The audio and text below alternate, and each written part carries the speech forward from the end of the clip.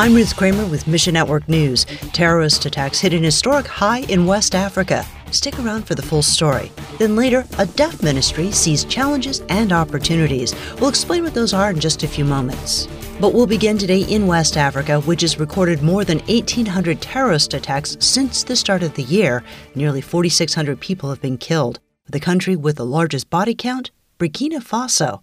Todd Nettleton with the Voice of the Martyrs USA explains. Burkina Faso is a country where we see a growing terrorist threat, and a lot of that has to do with its border. So Burkina Faso shares a very long border with Mali.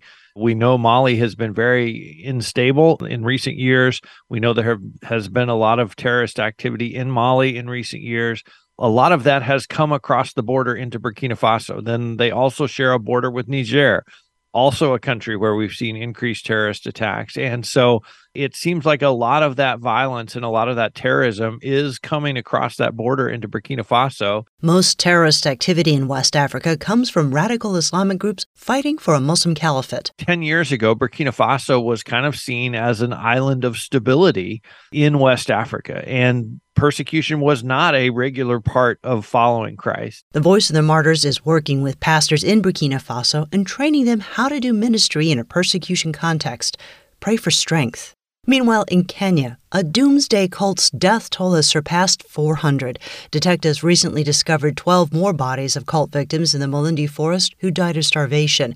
The cult preacher, Paul Mackenzie, is in custody with 36 other suspects after coercing hundreds of his followers to starve themselves and their children to death to meet Jesus. Most were women and children.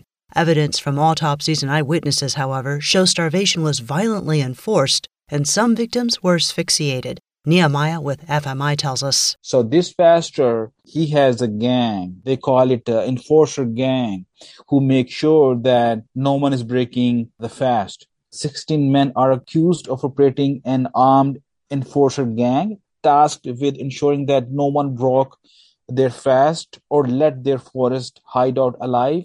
And that is one of the reasons that they are able to find more than 400 bodies. FMI supports church planters in Kenya, reaching their people with the true word of God. Nehemiah says Kenya sees a lot of distorted teachings and false preachers. He asks, pray for Kenya church at large.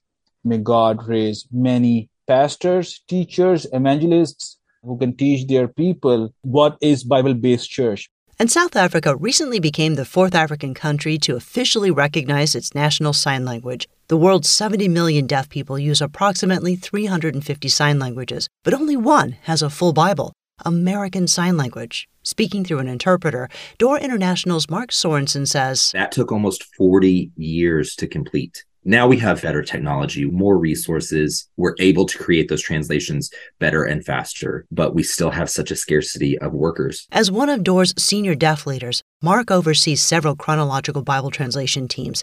He describes several challenges to the sign language Bible translation movement in the full story at missionnews.org. Oftentimes people think that signs follow the exact written translation of the spoken language, but that's not true. American Sign Language and other sign languages are different than the written or spoken forms of the hearing communities where they exist. They use different syntax, different grammar structures. Now that you know, how will you respond? Financial support for Bible translation process is a critical part. For example, when you have a hearing team that's working in spoken language, they can type those words out and spend time editing it, print it, and it's ready to go.